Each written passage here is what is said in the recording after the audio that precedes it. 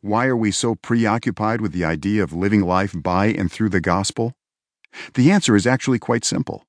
Because the gospel changes everything. The gospel isn't a mere theological system or a political idea, though it shapes both our theology and our politics. The gospel is the good news that there is a kingdom far above and beyond the borders of this world, where death is dead and sin and sorrow cease.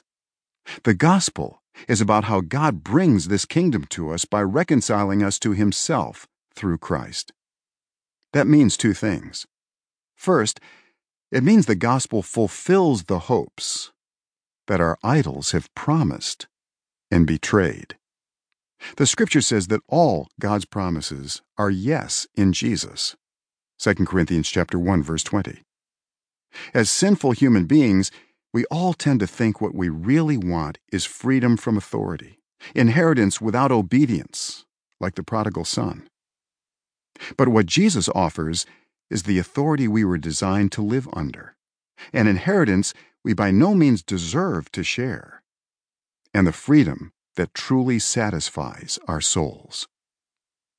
Second, this means that the gospel isn't just the start of the Christian life, but rather the vehicle that carries it along. The gospel is about the daily reality of living as an adopted child of a resurrected Father King, whose kingdom is here and is still coming. By looking at our jobs, our marriages, our families, our government, and the entire universe through a gospel lens, we live differently.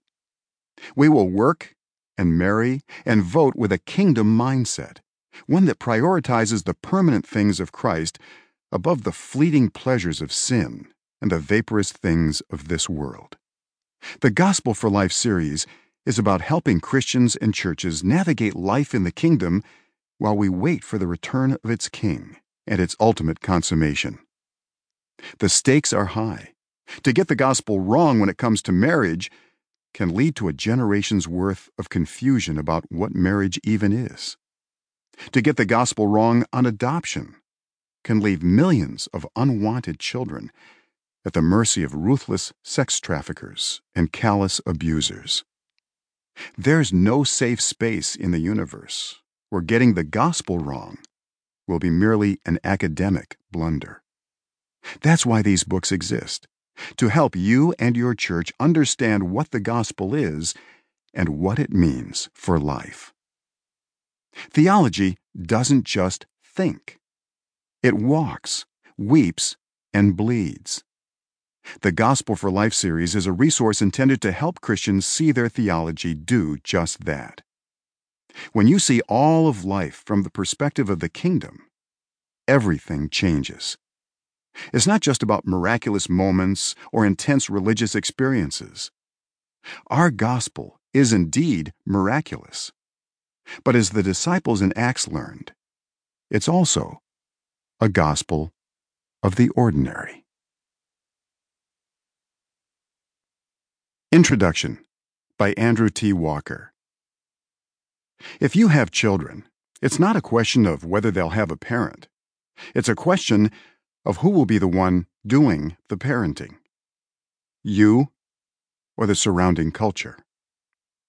To parent in a way that honors Christ requires active attention to the parenting task. What do I mean exactly? I mean that children don't become strong Christians and good citizens by accident. Like making disciples, it doesn't happen on accident. Parenting requires constant attention to a child's heart, directing him or her in the ways of the Lord. Parenting is no easy task. As a young father myself, I wake up daily to the reality that it's my job not just to discipline the daughters God has given me, but to instruct them about how the world works and how to function within it. Parenting is a big task, and considering that it's a task that most every single person will at some point in their life take up, it's important that Christians understand how God designed parenting to work. Because many people become a parent in their lifetime, we decided to dedicate a whole volume to the task of parenting. There are many other books out there on parenting,